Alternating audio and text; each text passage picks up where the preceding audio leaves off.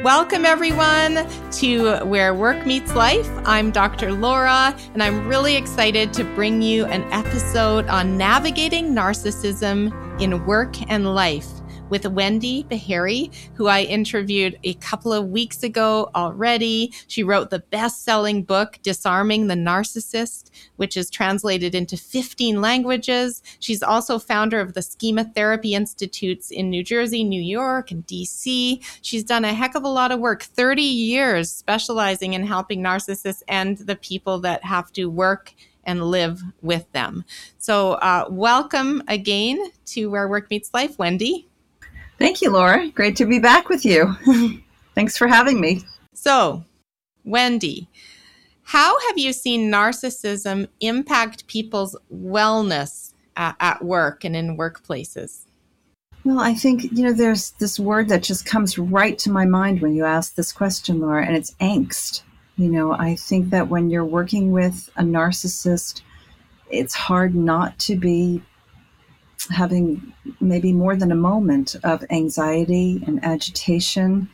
I have seen people who they develop this anticipatory anxiety. It's the Sunday night syndrome, of knowing that you have to face the workplace again. And, lots of people can feel that when they're enjoying their weekend and don't want to let go. But when you're going back to deal with someone who may be even tyrannical in their narcissism, controlling, commanding, dismissive, threatening, sometimes abusive, aggressive, interruptive, devaluing. I mean, we could go on. And you can't help but feel, physically even compromised in your body, exhausted, restless, hard to focus, depressed in some cases.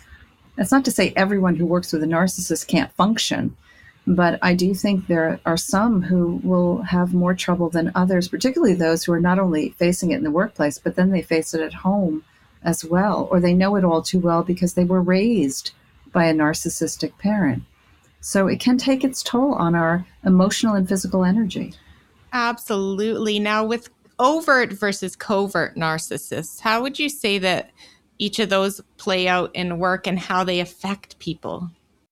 Yeah, I mean, the ones that can be the most intimidating and overwhelming are the overt narcissists. Again, it's that degree of assertive energy that is, and it comes across in a kind of we call it overcompensating way, meaning that it's larger than life, it's in your face. And the expectations are sometimes incredibly unrealistic. The standards are so high that they become unreachable for the person working in that environment for the narcissist. The narcissist is a model of workaholism, basically, and anyone who falls short of that is essentially debased. So the overt narcissist, it's quite overwhelming. The covert narcissist can be overwhelming too, but their play is a little bit different. They tend to be more passive aggressive. They'll make the promises to sort of be the big guy or the big woman, and then they don't keep them. They'll expect you to show up on time, and then they show up late. They feel entitled, to do as they please. They both feel that, overt and covert, but covert narcissists will tend to think of it as a little bit more neurotic in this kind of, whiny, complaining, victimization way that they show up. I think most people listening who've worked for narcissists will relate more to the former rather than the latter in the workplace environment, where they feel the most angst and they feel more powerless. And your listeners who are living with covert narcissists, this will probably resonate more for them, the ones in our personal lives, where you're dealing with this kind of passive aggressive acting behind the scenes. Nobody ever appreciates me. In fact, they're the ones that will often label you the narcissist. Mm-hmm. And is that known as gaslighting in your language? Yeah. Yeah. Tell us a little bit more about how that works. Gaslighting is about distorting reality. It's trying to convince you that whatever you're thinking, saying, doing, whatever you claim was said, was not said. You misunderstood. You misheard it. I never said that. That didn't happen. And so it's a distortion of reality that is designed not for the narcissist to just make you crazy.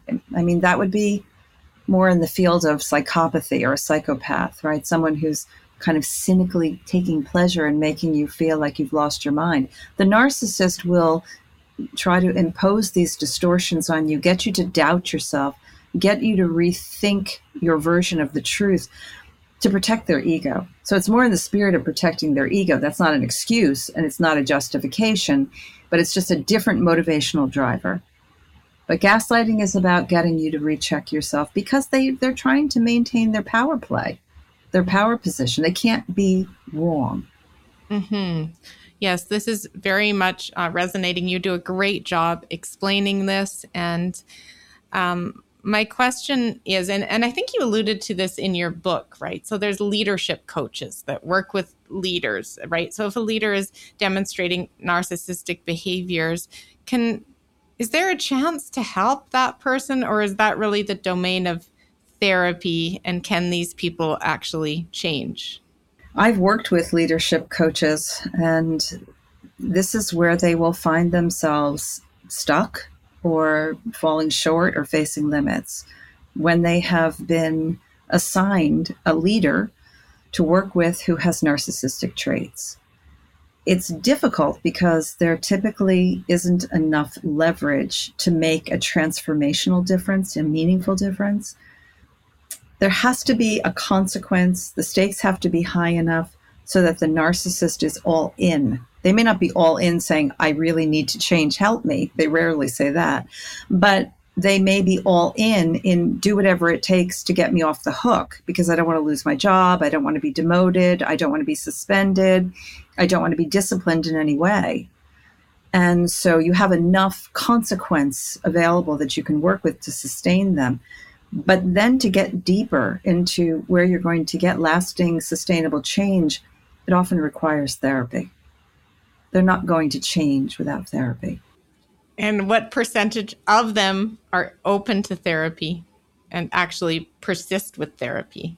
Yeah, it's not that high because, again, you can see the elements that would be necessary to make that happen. High leverage, an effective treatment approach, and a very sturdy therapist, who has a strong back, who is able to stay in this healthy adult stance when they're working with them, to be able to be very real, confrontational, limit setting, really call them out, really play it out in what I call the treatment laboratory.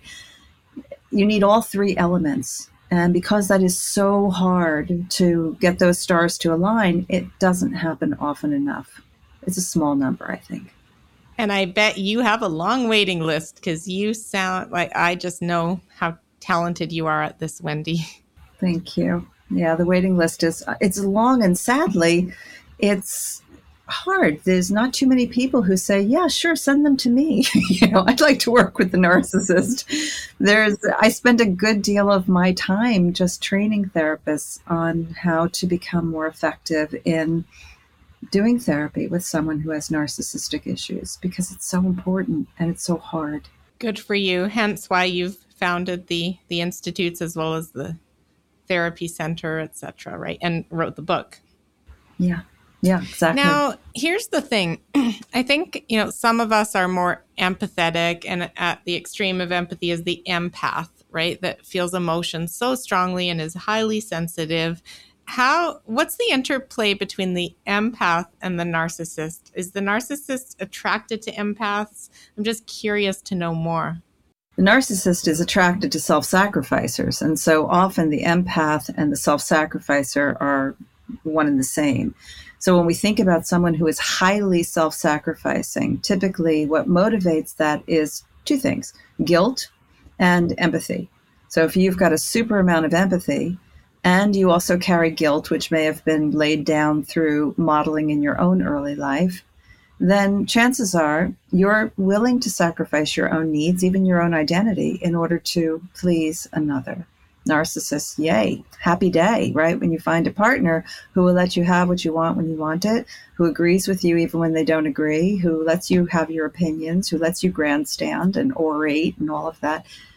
Until they don't, because on the other end of the swinging metronome for the self-sacrificer is resentment. So it's just a matter of time before this empath begins to swing over to the other side and think, what about me? What about my turn? What about my ideas? What about my opinions? When do I count? And then the narcissist pummels them with threats and criticism and gaslighting and blame shifting. And now the empath is back to, maybe I shouldn't be so selfish. Maybe I shouldn't be thinking about myself. Maybe he or she is right. And so it's this constant swing between guilt, sacrifice, and resentment and anger. Wow. Wow. What a complex dynamic is all I can say. So boundary setting, right, is one of the strategies here. So what are your top recommendations, Wendy, for setting boundaries and protecting our emotional well-being when working alongside narcissists, either as our peers or our leaders? Well, some of this is going to come from my bias, which is that I don't like to see people become silenced. I do feel that finding your voice and using your voice, but using it wisely, is usually my preference. And then there is a time for just being quiet, stepping back, watching, catching your breath, right? We don't want to be reactive. So if you are going to open your mouth when you are poised in your healthiest adult stance, meaning that you are thoughtful and you are reflective, not reactive. Because from a reflective place, you can use what I call the narrator strategy. And you can say, I'm aware at this moment that I'm feeling a lot of frustration. So it's probably not a good time for us to have this meeting. And so maybe I can ask for a few minutes just to kind of catch my breath and gather my thoughts. And then we can come back to this in the spirit of protecting the project that we're working on, protecting our work relationship, whatever it might be. So you're sort of narrating what's happening in here. You're changing the dance and the dynamic, and then you're stepping away. So it's this kind of combination of a narrator, an internal narrator who's also an internal advocate. You're setting a boundary by changing the dance, and you're stating it very clearly by using what I call the transparent intention. This is my intention, loud and clear. I'm not just walking away from you. I'm not ignoring you. I'm not being aloof. I'm carefully thinking about the way I'm feeling about this and trying to protect this relationship or this project that we're working on. So I need a moment to gather myself. And in that moment, what we mostly need is to really just take our most vulnerable self, close our eyes, take a deep breath, put a little pressure here on your heart with your hands, just bring that warmth and escort your little self to a safe place. Just use the power of the imagination to escort your little self. I'll take little Wendy and just kind of breathe her into a safe little cozy space so I can feel my spine again.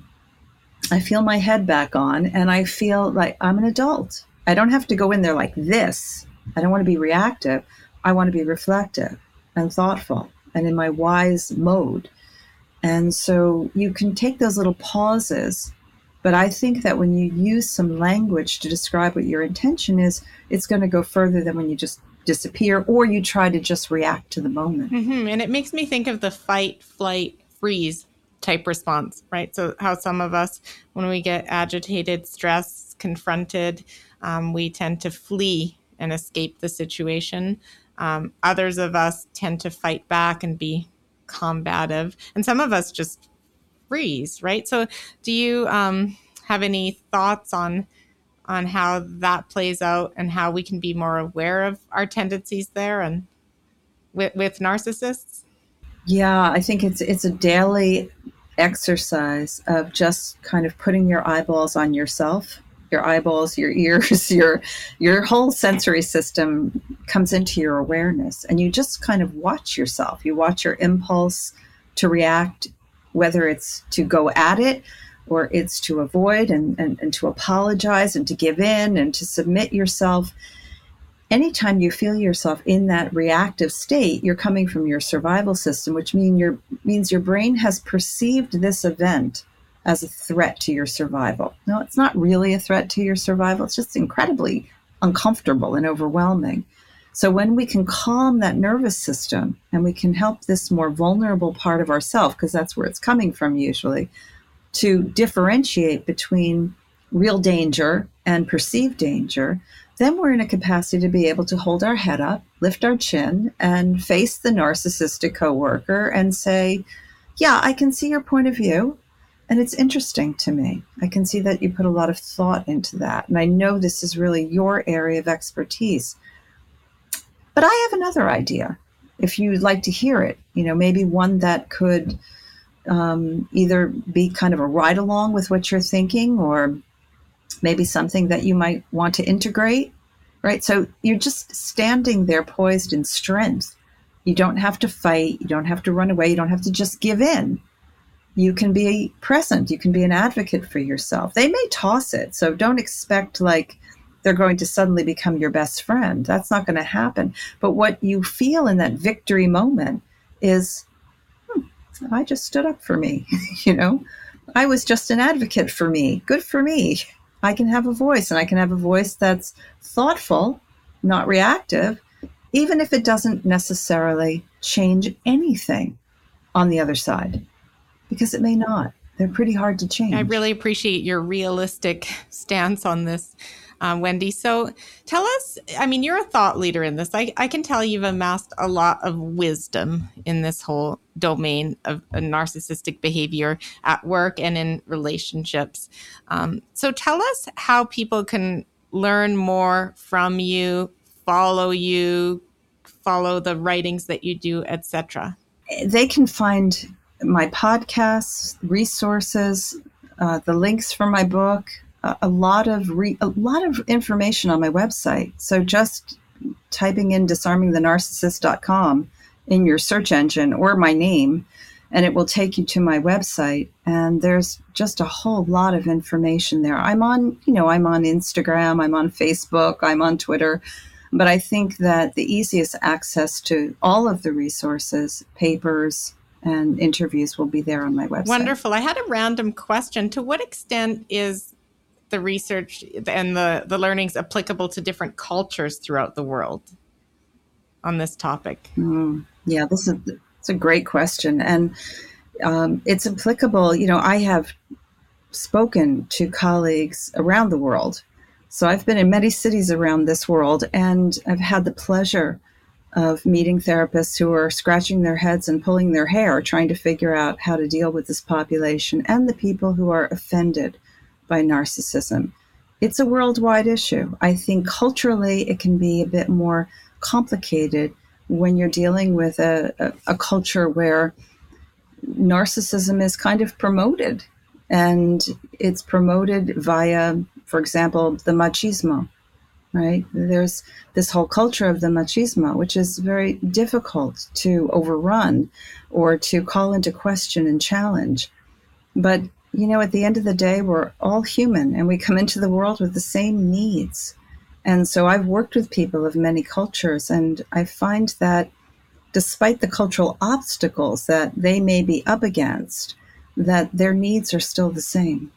Beautifully put. No, I really appreciate that.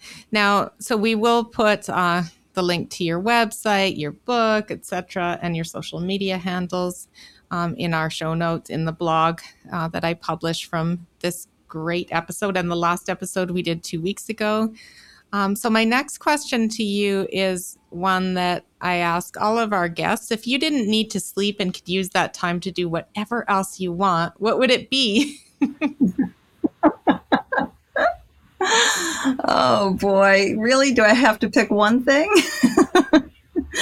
I think if I didn't need to sleep, what a dream, right? If we didn't have to sleep and I had all that extra time in the world, gosh, I would be tap dancing a lot more, playing tennis and banging on my djembe drum. I just love percussion, and I think I'd probably be balancing my own life a little bit better and adding more play and a little more joy. Tell us about that, because we focus a lot on work-life wellness on this podcast. How do you stay well given the population that you work so much with that must drain you emotionally if you let it?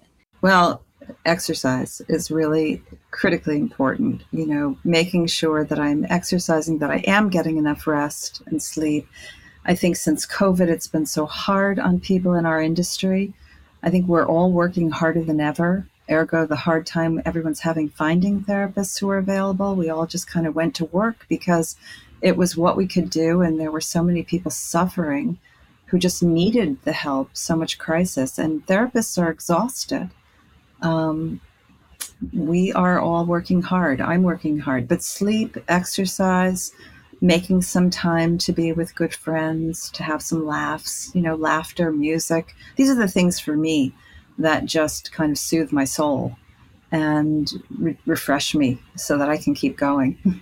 And letting out your emotions into percussion. I love it. And percussion. I love percussion. Yes, I do. Someone told me they were part of a drumming circle, and it was such a great outlet.